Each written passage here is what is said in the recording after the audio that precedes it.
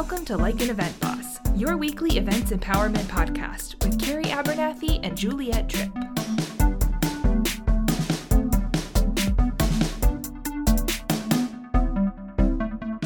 Okay, welcome back to episode 6 of Like an Event Boss. We're so happy you're here. Today we are talking about going virtual. I'm going to try my hardest not to use the P word. We'll see. Set your timers now and see how long it takes for me to say that word. Yeah, thanks. You know it. We all know it. It was in Friends. So we're talking about virtual events. And, you know, this last 12 months has been an absolute killer of a learning curve. It's important to address that virtual events are not new. They have not been born out of the COVID era. They've been around in some format for some time, but us as event profs have certainly had to learn the ropes, try new things, and just make shit happen online whilst dearly missing those live experiences. So here we are talking about this topic, which we've all been kind of immersed in, I guess, for the last year. Would you agree, Carrie, within your role and your experience with the virtual world? Oh yeah. It's all been about baptism by fire, drinking from the water hose this year. Again, if you've listened to any of the other episodes, you know that I'm not a tech person. I never adopted the hybrid model before. I never had to. None of the committees that I worked for or members or anything pushed for it. So this was, and I regret that now that I didn't spend more time learning the tech, but it's all virtual all the time right now. And I hate it and I love it and everything in between. Oh, I resonate with that so much. I love the fact, and I'm forever grateful for the fact that it's keeping me employed, it's keeping me busy, but I just miss creating memories in person. And that will forever be my stance. I just don't think that you can replace a live event experience at all. And I know there will be listening some huge advocates of virtual events, of which I am one, but I am very much team live events. Yeah, we can be hybrid too, right? Yeah. Team live events when I need them, team virtual events when I need them. Like I can lean into it. I can be a cheerleader for either one. And you're right, it saved our asses this year. Let's be honest. Saved our asses. But you're right. Like you cannot replace that in-person experience. You cannot replace the connections that are made when you're physically in front of someone. You just, even with video cameras and really good tech and great microphones, et cetera, like it's just hard to do. So it's been I'm not going to say the P word. It's been a shift. It's been a shift. It's been a move, a move to virtual. And we have both been working in virtual events, since March 2020, since the world changed and went upside down, back to front and everything. So it's been new. And I think both of us can absolutely hold our hands up to not being tech experts. You've already said it once in this episode, and I would agree. And I am very, very blessed to have an in-house production team where I work, who are just incredible and they know this stuff. So I haven't had to learn probably as much as others, which has been a blessing. But I think now we're beyond just shifting to a virtual model, aren't we? Like they exist, they're here, and we know about them. So this episode isn't about how can you turn an event into a virtual conference, because there are experts that can talk to you about that. This is about, the real life shit that's gone down in this time, the lessons, the learnings, and everything in between. So do you want to give me a bit of a rundown, Carrie, on like your first virtual event experience, like when the world changed and your events turned online? Like, how was that move for you? Yeah, I got really lucky. Like I know I've heard of a lot of people in the events industry that had a live conference within like 3, 4, 5 weeks out, that they had to shift somehow within 3, 4, 5 weeks to virtual. And I just applaud those people. I can't imagine what that would have been like. In March, we kind of made the decision to cancel everything live and go virtual. We pushed our May conference to November to give ourselves more time. Like, thank goodness we had the ability to do that. So we shifted to later in the year, knowing that we had to go through the cycle of vetting, learning, adapting, to everything that we'd have to do. So I got super, super lucky. I was in a place of privilege where I could really take some time. I vetted 30 different platforms. Wow. And at that point, like when you talk about having a producer on site, Juliet, I'm like sitting there like, God bless you. That's amazing. Like I didn't even realize that I needed a producer. I was like, I guess I'm going to be the producer. And then I was like, oh shit, no, I'm not. So I didn't realize I'd need like a platform for this and a producer for this. And even though I've been in live events for 16 years, of course you need a producer. But you can't wrap your head around everything all at once. So I've kind of, related this whole experience to like dating, because when you first start dating, you're kind of like, okay, yeah, let's try this out. This guy's cute. Or girl's cute. I'm gonna, yeah, let's try it out. And you date, but then over time you realize what works and what doesn't work.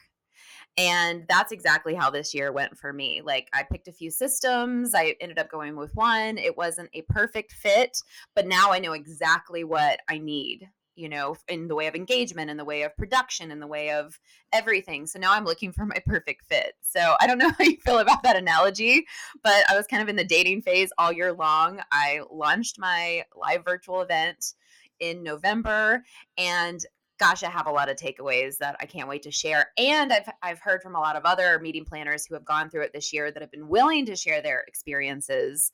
I've heard a lot from them as well, and have kept record along the way. So when we get there, I am ready to share.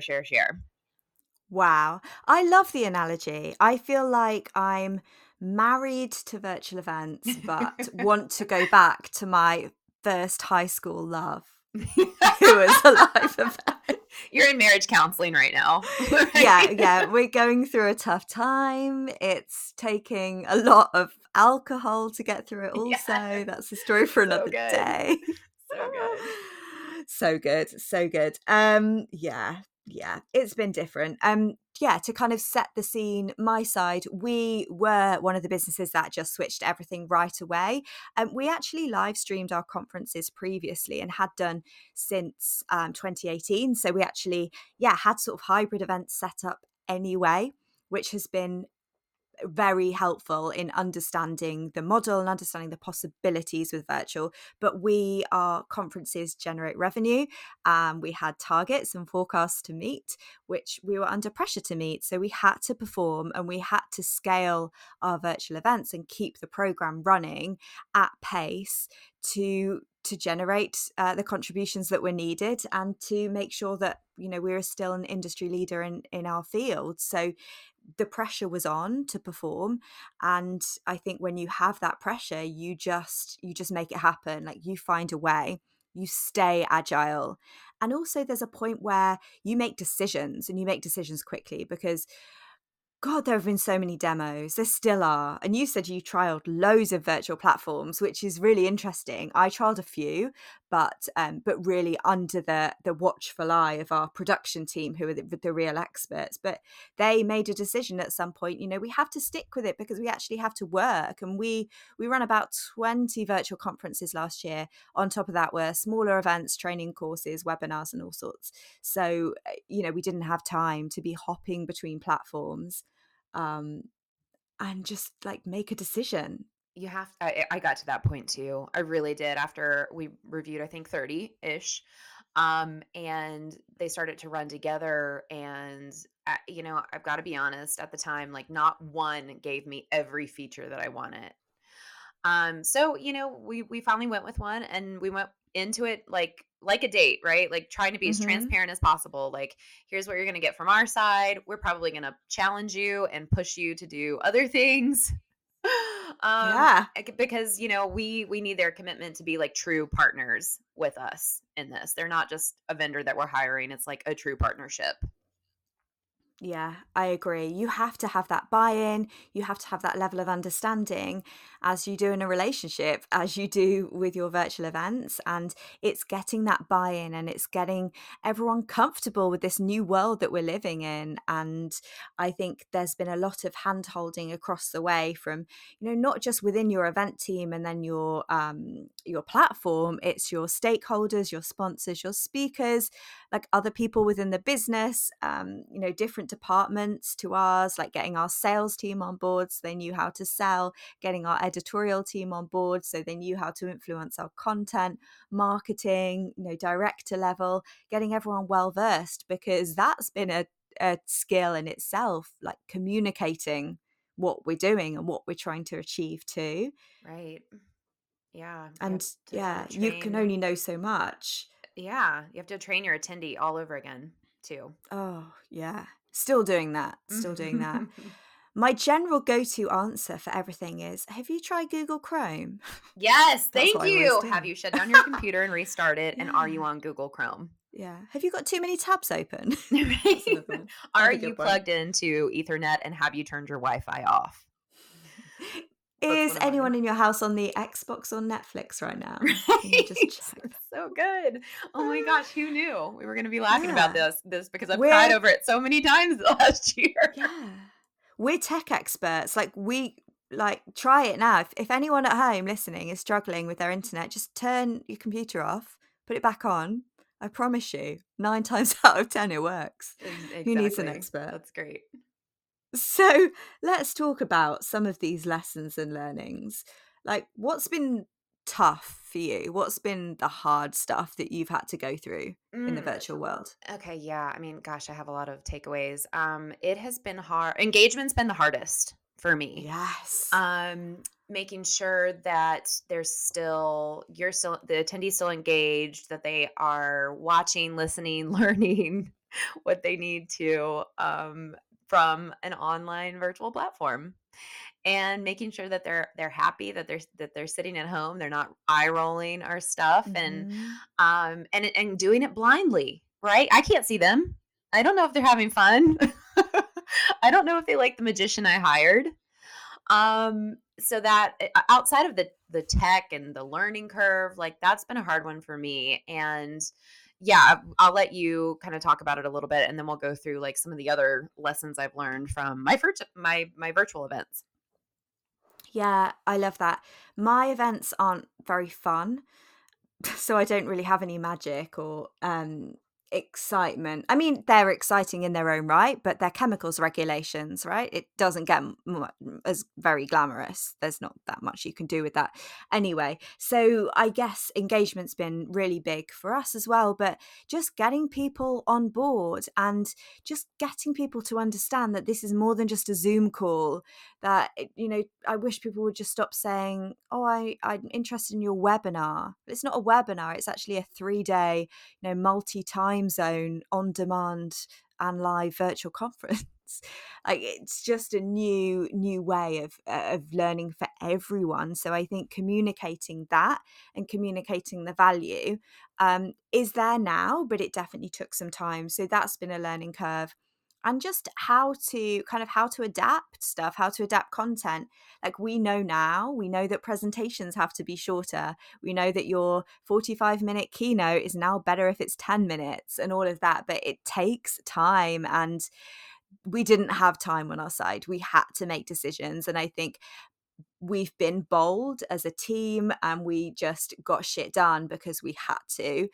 So I guess that's a huge lesson for me as a takeaway of like, yeah, it was difficult. It was very, very difficult, but we just had to get on with it. So, Carrie, can you tell me a little bit more about some lessons? You spoke about lessons before, things that you've noted down. Tell me more. Tell us all more. I have learned so much, not just from me again, but just from talking it through with so many other planners in the events industry. So this is just a US thing for right now, but the times for virtual, the best times for most time zones seem to be in the afternoon. So 1 to 4 p.m. Eastern. We found is, especially through the data through our platform, we found that that's when we have the attention of our attendees. I'm not sure why, but that just seems to be the time that they're able to give us. Maybe they're working in the morning, maybe they're on, a West Coast or Hawaii time zone, but afternoons seem to work best for people. I'm not sure if you've seen the same thing, Juliet. Yeah, we have that. So I organise a lot of events for a US audience also, but there are quite a lot of crossovers with our events. And we always get this point where it comes to, say, 2 p.m. UK time, and you can tell, right, the East Coast are at their desks. We've got a few people coming in live. But yeah, I think the afternoons are good. Either you start really early and people have no choice but to engage and not get distracted by their emails, or it's a strategic move to let them have their morning and then they log in after lunch. Yeah, no, I think that's right. Also, we're finding short, bite-sized content, whether it's virtual live or on demand. Like our attendees are loving 20 minutes or less. And Yes. our one of our leadership team members came back and said, Salesforce just did this conference and it was in 3 hours and they fit in a ton of speakers and they were jamming everything into every minute and it was just bite size and go, go, go. And that's what they really liked because they were able to squeeze like 3 days into 3 hours and that's all they had to commit to. So there are definite commitment issues. We're back to relationships again, right? There are definitely commitment issues for audiences when it comes to virtual and their capacity to learn virtually. I totally agree. And I think it's interesting seeing how different regions take stuff in and interact in different ways. We are seeing quite a few people, I think, in the Asia Pacific region really signing up for stuff and then maybe doing it on demand, really because their time zone, we're 10 hours apart often, or 8 hours apart in the UK, even more for you guys in the US. So it's important, I think, to have that on demand functionality so people can go back and review in their own time.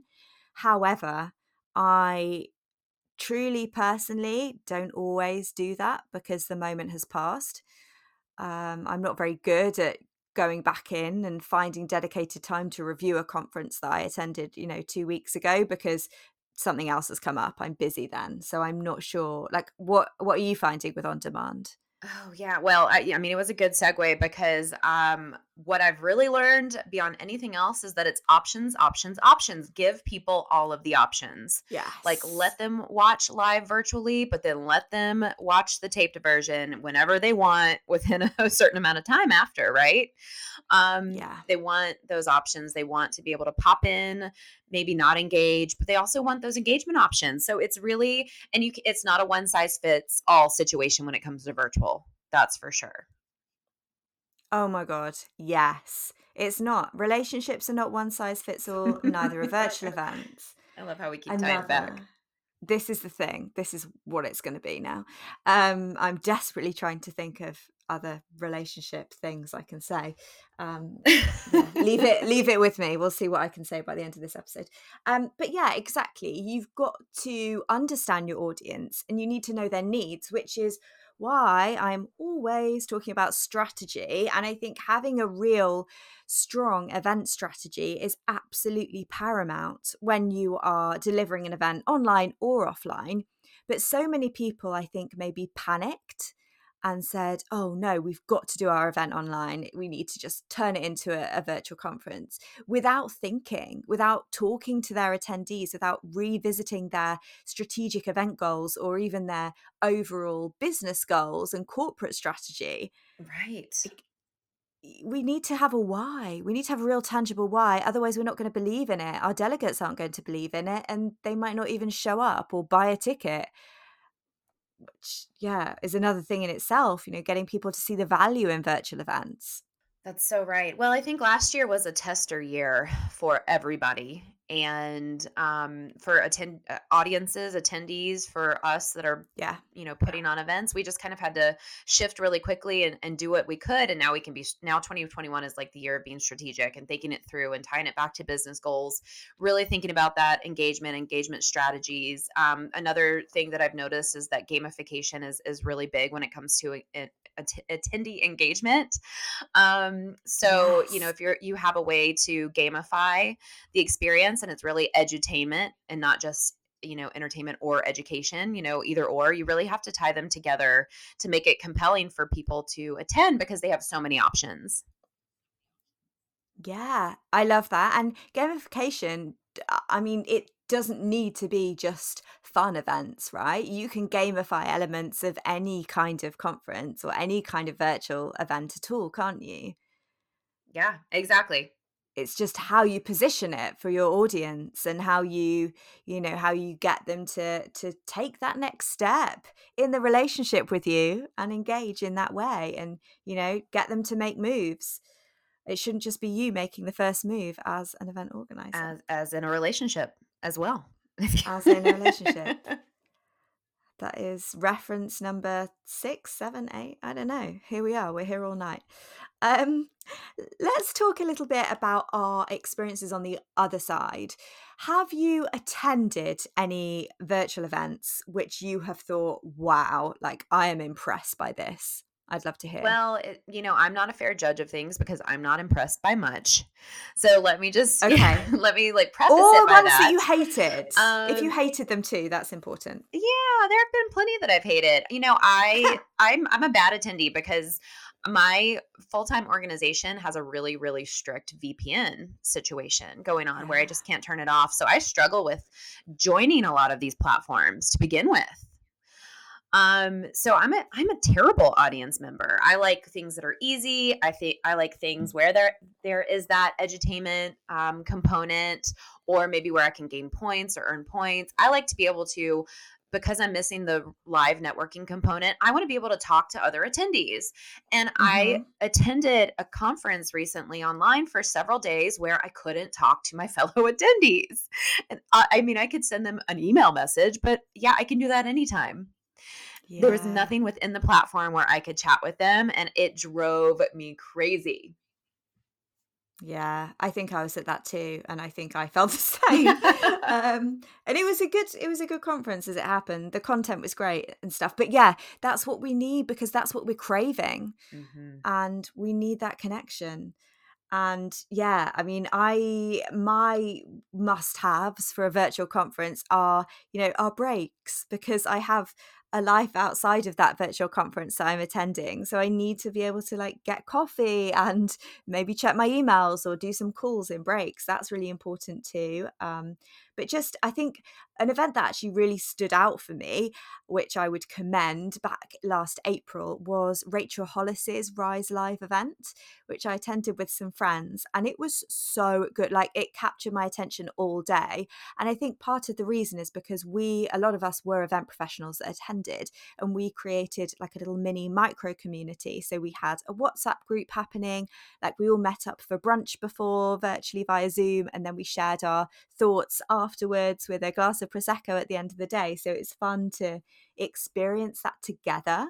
So I think that's an opportunity. If you don't have those capabilities within your platform, how are you going to be that connector and create those opportunities for people? Because you might be able to do it almost offline and away from the platform by suggesting they have, a LinkedIn group, a Facebook group, a WhatsApp group, a Slack board, anything like that. There are opportunities there. So that was something that I loved. And the speakers were great. It was all on kind of leadership and personal development, which we all know runs through my veins because I don't shut up about it.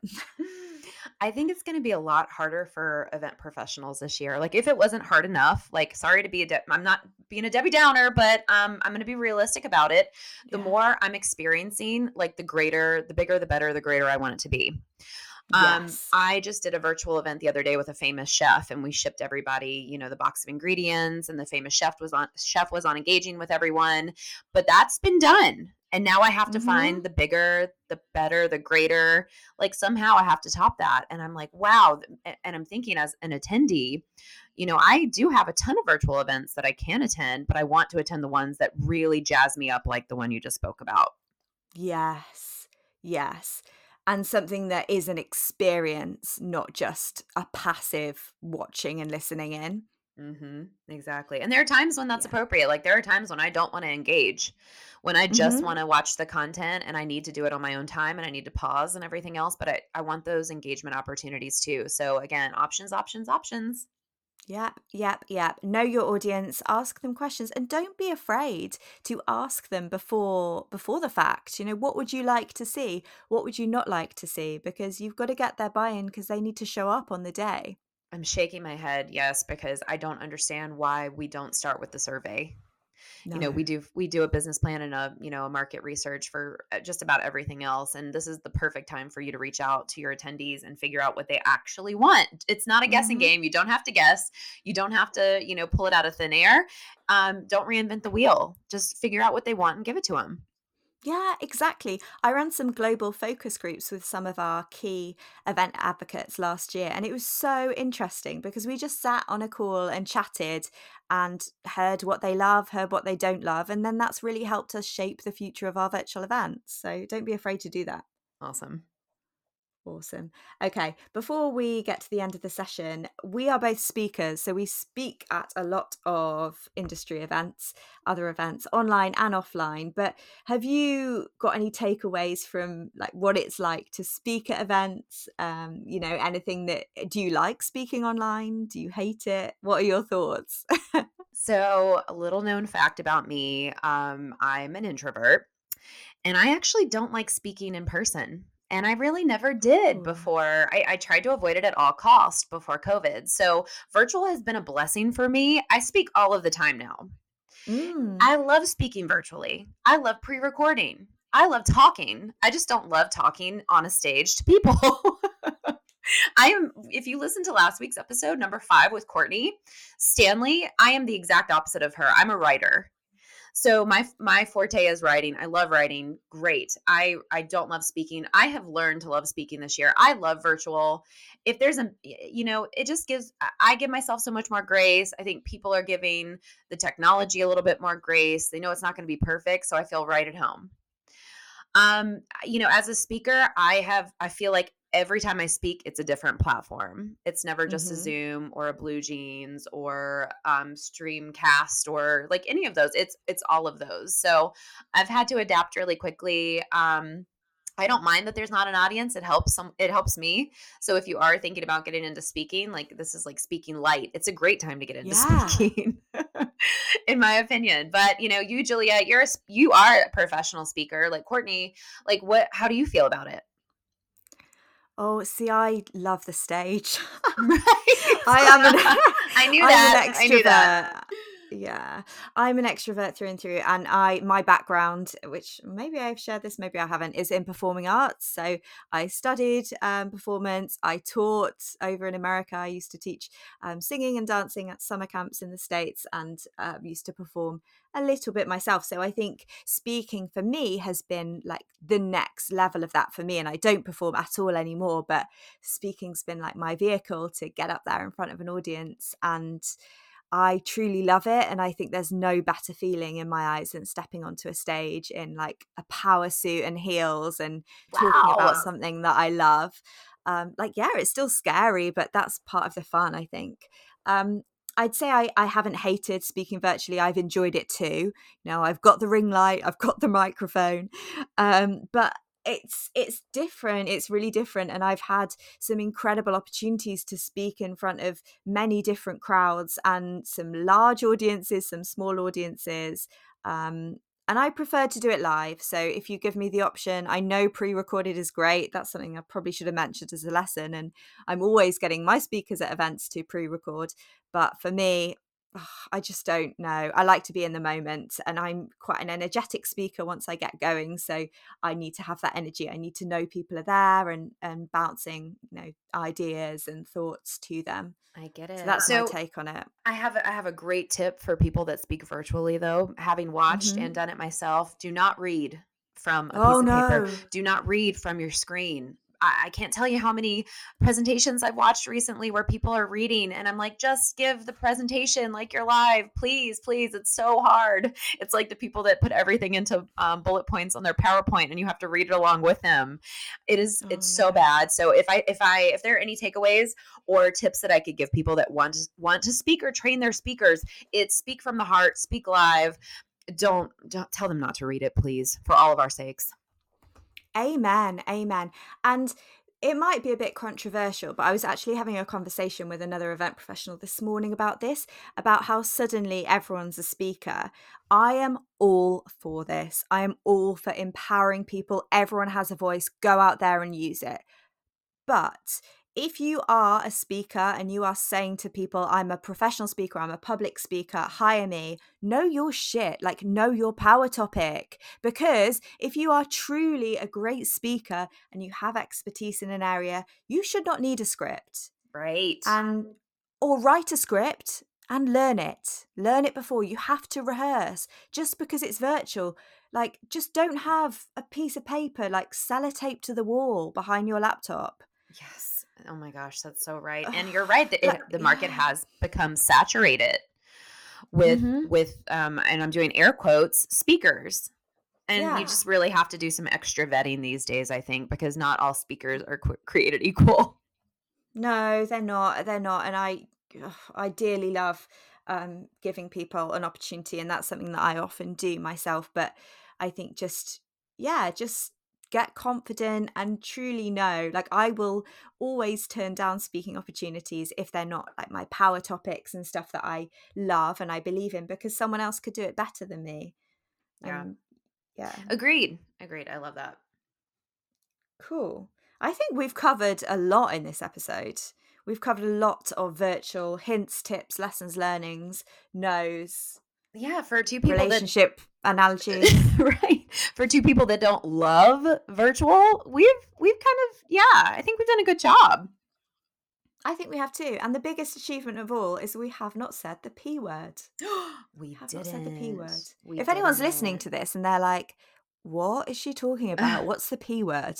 Like just Google like blank to virtual. Yes. Let's not hear that anymore. Yeah. Okay, so as we always say, please continue the conversation.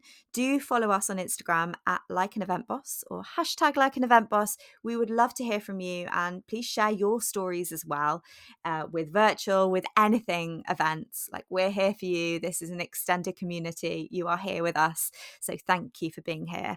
And we always close out every episode with something inspirational or some thoughts, quotes to inspire you and to get you feeling like an event boss. So I will hand over to my fabulous co-host to close out the show. Thank you. I like this part of our segment a lot. It's wrapping it up in a nice little bow. This one's going to be short today. As a virtual speaker, I speak a lot on energy and capacity. So it is a lesson on energy and capacity. You can't say yes to everything. And you have to remember that. You have to also give yourself some grace during these crazy times. So give your energy intentionally. It can save you. It can revive you. Just remember that you have a finite amount of energy and you need to give it to things that you love and the very important things in your life so that you can keep your cup full. That wasn't perfect, but that was it. So thanks everyone for attending or listening, not attending, because that's what we do in virtual, for listening in to podcast number 6 for us. We can't wait to see you next week on Like an Event Boss. See you soon.